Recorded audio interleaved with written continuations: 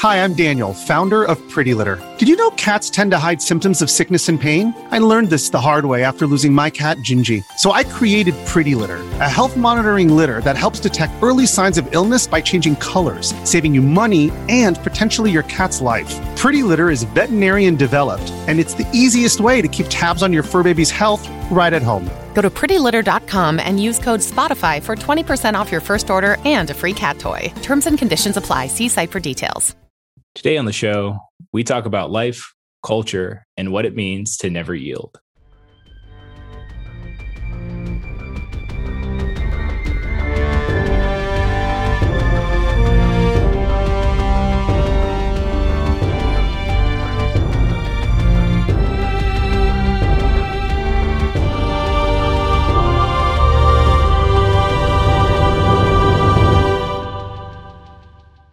Welcome to Lore Party, the podcast that explores the stories, characters, and universes of our favorite video games. My name is Lawrence, and today I'm joined by a very special guest. If you were just watching the recent Nintendo Indie World event, you would have definitely come across an interesting game made by this developer. So, without further ado, like Ariel Knight, I'm here. Yes. Man, I'm ahead of you. So it broke through. What's up, everybody? I'm Ariel Knight. My name's Neil. I go by Ariel Knight online. I'm the creator and developer of Ariel Knight's Never Yield. Lawrence is awesome enough to ask me onto his wonderful, awesome show, and all of you amazing people get to be blessed by my voice today. Hey, I gotta sprinkle that in there. So yeah, like you said, like you got Ariel Knight's Never Yield. It's coming to all platforms on May 19th? Yep, May 19th. That is the day. You just put it down in your calendars, write it, get a permanent marker, write it on your wrist, something like that. Just remember that day because it's super important to me anyway. Yeah, and you have a demo out too. And I saw the announcement trailer. I played the demo and I was like, dang, this is really cool. And then I started doing some research and that's when I reached out. And so today, what I want to talk about, because I think what's super interesting, the game itself is very interesting. I think the story of the development is also very interesting and like how you got to this point. And so for anybody who's just hearing about this game for the first time, you hop in the shoes of like a black lead. His name is Wally. Mm-hmm. And you're basically trying to recover items from his past to help save what's left of the future. And this is all framed up in an endless runner. Not endless runner. I call it a narrative runner because it definitely has an ending. We have cutscenes. We have like a set story. And like it has a last cutscene that you play. And then, that's it. But no, that was a good summary. You play as Wally. You have something that belongs to you, and that's why these people are chasing you. But I try to leave this story really vague and not touch on it too much because I know people like to kind of figure it out themselves, and I'm really interested to see how many people can actually figure out the story of the game. Yeah, and I mean if you play through the demo, like I can't recommend it enough. It's super fast, it's fun, it's casual. Like there's a point where you start and then a point where you end up where you do see like a change in the character that I actually want to get into in a bit. But I mean, one of the things that stood out to me from like doing my own research and from playing the game and like really learning about some of the trials and tribulations that you faced while trying to break into the gaming industry, it feels like the one thing that stood out to me first was just the title of the game, Never Yield. Mm-hmm. And I think, like, given your experience as like a Black indie dev, trying to break into the industry, trying to, really tell the stories that you want to tell, like, what's the significance of the title and the game to you personally? The title of the game went through a couple of iterations, when I was first developing it. But when I came up with Never Yield, it just kind of fit so perfectly with, my frustrations around the game industry, the fact that this is actually going to be my last game. If it didn't work out, I was going to just like put everything I had into like one last, project. And if people liked it, then I would, see where it went and try to, maybe continue with game development. But if people didn't like it, I was just going to, find something else for me to do outside of games. So yeah, like Never Yield kind of like it mirrored my experience and the experience that the character in the game is going through at the same time. So it was really fitting. Okay, so this was kind of like, I remember seeing some stories like about how like Final Fantasy had a similar thing where it was like this was gonna, when they originally made it, like it was just going to be this, and then it took off and it blew up, and now there are so many. So kind of having that same type of moment. So I mean, I've seen a lot of positive buzz around the game since it's come out, and I really like the Nintendo like indie directs, just because like they do give a platform to some of these developers and games that you normally wouldn't see. I mean, but this one definitely stood out. It was just cool. Can you believe they let me get up there and call out the whole game industry like that? It was crazy, right? Hi, I'm Neil. I go by Aerial Knight Online, and I'm the creator and developer of Aerial Knight's Never Yield, a narrative runner that captures the spirit of classic games in the genre, but with a few new features and a lot of style.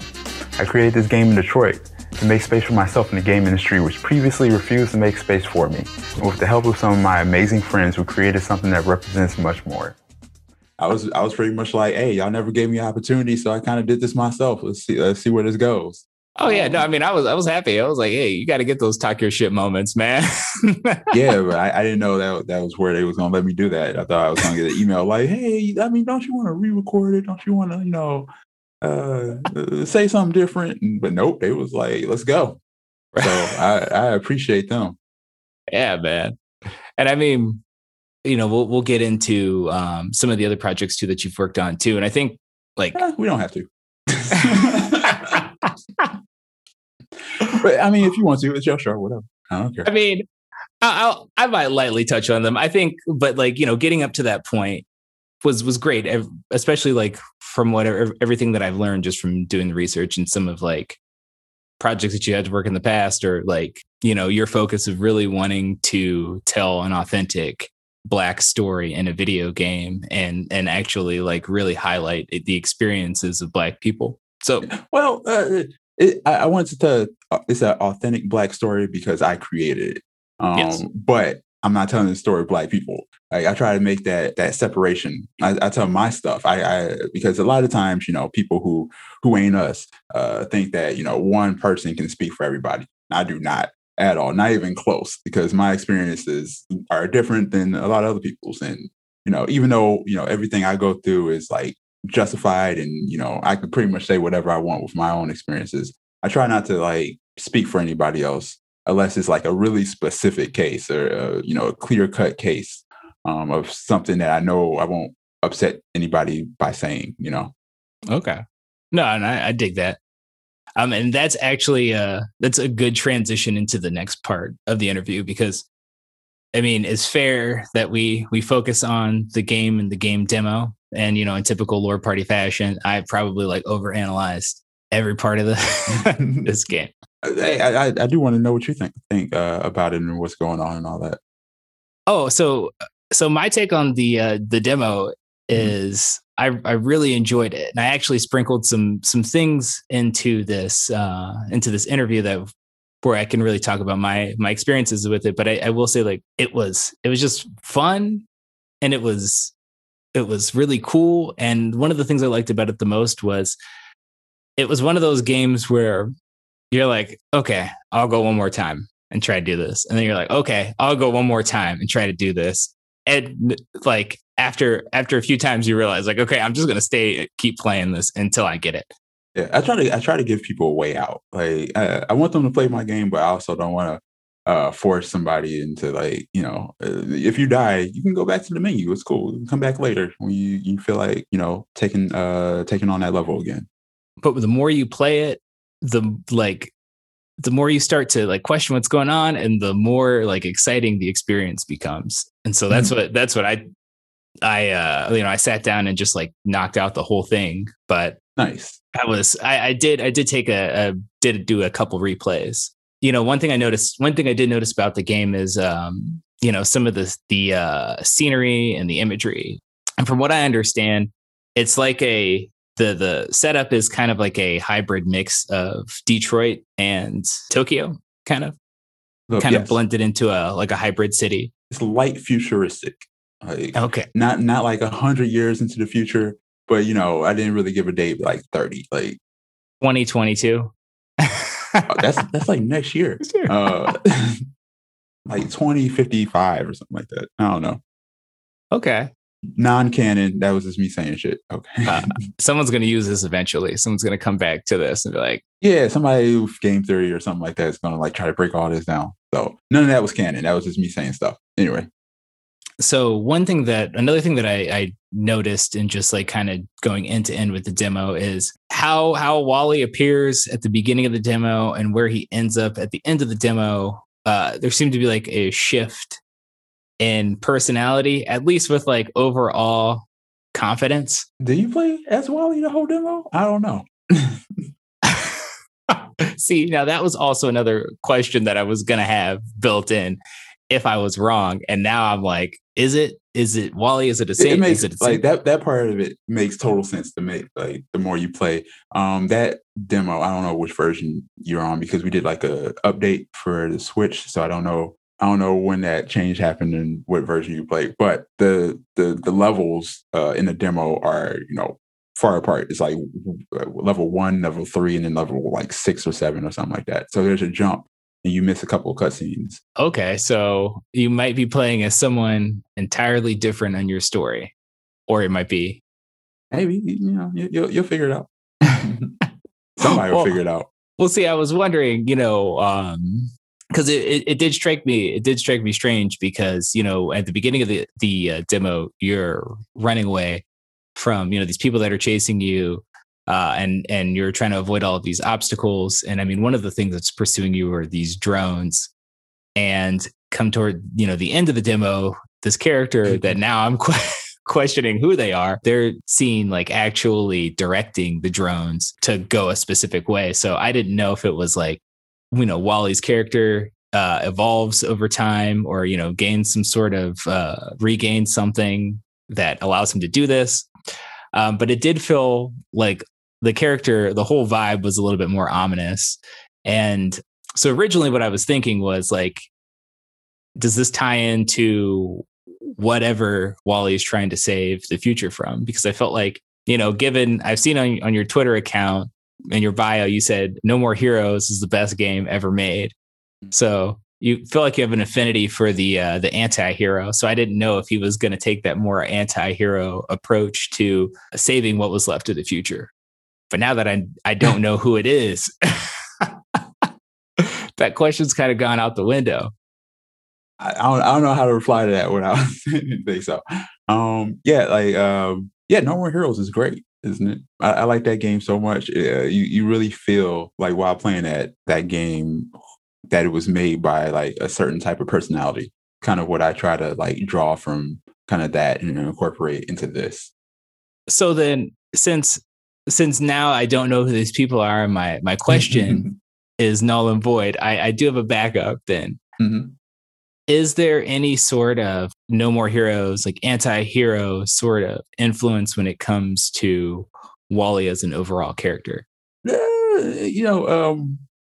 It's really hard to like kind of get that across with these characters because no one speaks in this whole game. Like everything is done through actions and animations, which also was a bad idea design wise, seeing as I'm not an animator and I had to do all the animations. So. But no, like people can like throughout the game kind of see through actions how certain characters are feeling or their goals and whatnot. And I hope they can kind of figure it out that way, because my like whole concept on life has always been like your actions matter more than your words. So that's kind of what I want to represent in this game, as well as, not putting a lot of like dialogue in there so that it could be like open to everybody enjoying it. So, people who don't speak English or whatever language that they do speak can still like kind of play this game and understand the cutscenes and comprehend them the same way that you and I would. Yes, I think that's actually pretty cool. It makes a lot of sense. Like, especially I'm just going back in my head and thinking about the that ending scene now. I think I'm stuck there. I'm stuck. The game is the length of an action movie. So like when the game comes out, you would know that day. what's going on, or you will have more of a theory. And I can't wait for people to the thread of people trying to figure out, the story. And I'm never telling. I'm gonna spam you on Twitter about this once I play this full game. Look, it's 100% up to the players, your viewers, everybody listening. Like, the more people who play this game, like talk about this game, tweet about it, share it, and whatnot, the more likely it is that I'll get to do more of it. Because if people don't play it, people don't buy it, then hey, this is it. The story ends on a solid point where I think everybody can kind of accept it. But I have the plans for the next part to it. So hey, I'm waiting to see what happens. All right. Well, you heard that here. Okay, we're going to take a quick break here, but stick around. We'll be right back. If you're an athlete, you know the greatest motivator of all is the fear of letting your teammates down. After all, a team is only as good as its weakest link. So you owe it to those wearing the same jersey as you to be your best every time you step on the field. That's why there's no vape in team. When you vape, you can expose your lungs to toxic chemicals that can damage your lungs. If you're a step behind, the team's a step behind. Brought to you by The Real Cost and the FDA. This episode is brought to you by Reese's Peanut Butter Cups. In breaking news, leading scientists worldwide are conducting experiments to determine if Reese's Peanut Butter Cups are the perfect combination of peanut butter and chocolate. However, it appears the study was inconclusive, as the scientists couldn't help but eat all the Reese's. Because when you want something sweet, you can't do better than Reese's. Find Reese's now at a store near you. Kind of going back to the game, and like you mentioned, there's there isn't any dialogue in the game, so there are different things that drive the story, like you said, actions. There's dialogue in the game. I thought you said there was no dialogue. No. I said the characters don't have any dialogue. Okay, so there. Now I need to play this game. The last level. I can't wait. You don't like the last level. Okay, so there's limited, or there's no character dialogue, but there's limited game dialogue, and I think a lot of actions help someone playing this game kind of interpret the story, or like some of the visual cues, or some of what you hear, or kind of like help you define what's going on in the world, and kind of make assumptions at certain points. We'll say one thing that stood out to me playing it that really grabbed my attention was just the music, the overall music selection. Because I believe I remember reading somewhere that it was was it like a kind of Cowboy Bebop type influence with the music? Yep. Cowboy Bebop, some Samurai Champloo, game, anime like that kind of inspired it towards the end. Originally, we had like a different plan for the music, but me and my friend Dan, who did all the development of the music, we have this thing that we do where once we kind of put together a song, we have to listen to the song on repeat for a whole day. And at the end of the day, if we still like it and it doesn't drive us crazy, then it goes in the game. But if we can't make it that far, then it goes in the trash. And there's so many songs that we threw away. Specifically for just like when it came to making tracks for this game, like this is a very it does have a very like old school jazz, like hip hop production feel to it. One, what pulled you in that direction? And like, can you explain? I know that the specific, I've read somewhere that the specific genre, or the name for the type of music that you guys make is like orchestral urban hip hop. Can you explain what goes into that process of making a track like that for one of the games that you work on? And can you explain how like you guys came up with like this kind of style of music for this game specifically, and how it fits into the story? Yeah. And the orchestral hip hop thing, someone else came up with that name. I never said that. I don't even know what that means. Me and Dan just call it like hip hop jazz fusion type of deal. But originally, I didn't really want to use hip hop on the first pass of this music. Not because I have anything against hip hop or anything like that. I love hip hop, but I felt me being a Black creator, it would have been a little bit too stereotypical, and I wanted to do something really different. I just kept coming back to it because it felt right. Because it was something that like just really, really grabbed my attention. And it was one of those factors in the game that just really like made me like want to keep going. Is that kind of the thought process that goes behind the music? Like something that it's like an element that should be used to like keep driving the player forward. But yeah, driving the player forward, like upping the stakes, but also assisting in the story. A few of the tracks have vocals by artists, and the vocals kind of like give hints and give like a mind state of where the character's at. So it's not necessary to understand what they're saying to kind of know what's going on in the story, but it helps to just hearing the tone of their voice and their emotions when they're singing or rapping these verses kind of help understand how that character that you're playing as is feeling. So when I ultimately go and write like a long like headcanon theory on this game, I'm gonna come back. I'm gonna come back to that part too. Because like I know it feels like there are all of these. What I really like about this is that there are all these small elements that seem to be driving the story. And it does feel like the actual lore of the game, at least at this point, intertwines well with like some of the development process, and I think some of your own personal experiences as a developer. So speaking on like your creative process, and how you come up with some of the ideas that you have, and specifically this game, I was reading an article where you were talking about your creative process, and you just said, I think of something.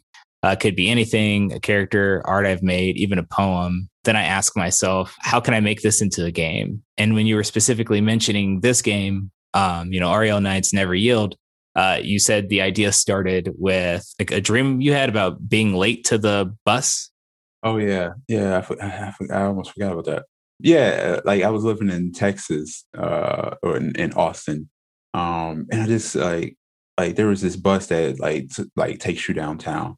And I just kept thinking like about like man, one day I'm gonna miss that bus, and I'm just gonna be like sprinting down the street, jumping over stuff and sliding under things. And then I was like, that would be a really good idea for a game. And then I wrote it in my book. I have this like book where I'm very forgetful, so I have to write everything down, like especially good ideas. So I just put it in the book, kind of like forgot about it. Wanted to make the game, but a bunch of other stuff I wanted to do first. So when I initially said, hey, I'm going to make one more game, I wanted to make something that was like doable, something from a genre that existed already that people knew, but also that I could tweak and change the gameplay in a way that people wouldn't mind. And I mean, and speaking, going back to your creative process too, this idea started from something, as simple as like not wanting to miss a bus. Have there been any other elements of like, personal life, like thoughts or ideas that you've had that have kind of also made their way into the final product? Like, how has it evolved since this early concept of not wanting to miss the bus? Man, like your questions are just like full with like spoilerly answers. I would say the concept evolved from like people playing the game, because like when I originally started putting it together, I had like a rough outline of or rough block out of what the first pass of the prototype was, and I took it to this show in Ohio called GDEX, and did like my first play test there. And watching little kids play that game like really humbled me. I was like, oh, okay, this part of it's terrible. They really like this part. They don't like this part. There was a whole feature or mechanic where the camera will shift into like a top-down view, and you have to like go back and forth to dodge obstacles that way. Took that whole thing out because kids hated it. They hated it so much. Like there was this one little boy. He hurt my feelings so bad. He just looked at it. It was like, man, I hate this part. And he just like would drop his controller and like just walked away. And I was like, well, that's all I need to know. Oh man, well, hopefully he's played the demo by this point. Oh, I don't care about the little boy. I got what I needed from him. So no need for redemption. Oh no. Mutually beneficial. Being from Ohio myself, still living in Ohio, that seems like a very, very Ohio response. Yeah, people in Ohio just seem upset all the time. It's probably because y'all whole state smells weird. I'm editing this out. No, you can keep that in. You can keep that in. Like every time I drive down there, like as soon as I cross that border, I'm just like, it just smells weird all the time.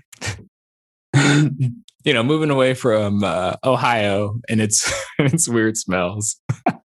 Through my research and just looking at some of the other games, because I know I said this at the top of the interview that I would briefly touch on some of the other things. We won't go in depth, but I mean, you do have it seems like you have like a strong focus of wanting to tell like stories around being Black, like stories from your perspective. I think you want to have you want to create games where there is good representation for Black characters, because in the video game industry, there's typically not a lot. It's actually, we were doing an episode not too long ago, actually a few weeks ago, about Miles Morales for the PlayStation. And that was me and my co-host, Bruce, who's also Black. We're talking about it. And the first thing we said was, you don't get a lot of representation. It's either character creator or Grand Theft Auto. Yep. So I think like going through and seeing some of the past projects you've worked on, like Click, and some of the work that you did on Dot's Home, and the story and premise behind those games, and some of the issues that they tackled, like prejudice and racism and like housing injustice, or like the historical housing injustices that have pretty much plagued the Black community. So I think like you really want to make sure you're making games that kind of capture Black culture from your perspective in a very genuine way. Yeah. What would you want both Black and non-Black players to leave with when it comes to Wally and this game overall? Mm-hmm. So to note, Click was a Kickstarter that failed. It got a lot of supporters, and it made a lot of money, but it didn't reach its goal, so it failed, and we never went about it. And Click was about a little Black girl who gets sucked into this game, and she was being mirrored. Her real life was being mirrored by what was going on in this little game. And there was a bunch of social issues in that game and stuff like that we wanted to address, just to kind of speak on it, because it was a while ago before people were really talking about it as much as they are now. But after that game failed, and a few other projects didn't work out, I kind of just didn't want to make anything that focused too much or too heavily on those issues, even though they're important. I just wanted to make something that was fun, and where I didn't have to kind of address that, because I feel like it's really popular now to say content that we don't really want to focus on content that's I don't know how to say it, content that's bringing up Black trauma, right, that talks about that portrays Black trauma a lot. We just want to see some happy stuff and just some regular characters. So I just wanted to make a character in Never Yield that was Black, but also was never really it didn't really matter. His story could be anybody, but he just happened to be Black. Yeah.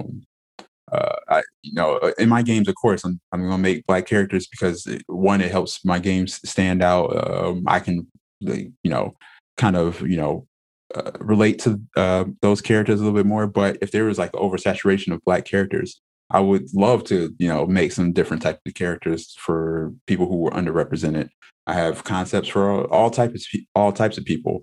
But until we get to that point where Black people are more represented in games, I feel like I'm just going to stay where I'm at and make some stuff that I enjoy until I get other opportunities to make something else.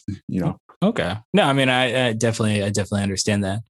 And it is good to, have developers out there that have that focus because, like before, I mean, it's been really recent that I've seen like an actual genuine Black character lead that's not a character creator game. So, I mean, I think we need more of the content. And, I think even if this game isn't leaning like heavily into social issues, it still does showcase bits and pieces of the Black community and Black culture, even just like the music production and the kind of like jazz fusion, like hip hop production that goes into it. Yeah, I wanted it to be more of a celebration, more than references in certain parts. But of course, when you make these kind of games, especially set in Detroit and dealing with people chasing a Black guy through a city, there are references to certain issues, but I just don't try to spotlight them as much and like put a focus on them because I don't want it to be painted in that box of only being this type of thing. Right. And I mean, and honestly, it's good to talk about it, but it is also.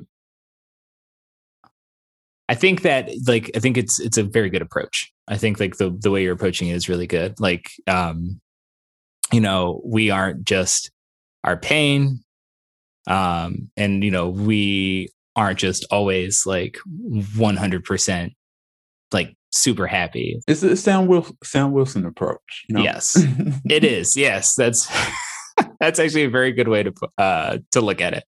So just kind of like. Moving into towards the end of the interview, we're hot on the release date of this game. There's a lot of buzz behind it. More and more people are playing the demo, and like myself, and they're interested in the main game. And I know that you have specific launch plans according to your Twitter, where you were talking about watch people stream the game, sending out codes for people who made fan art, and watching DuckTales in the background. But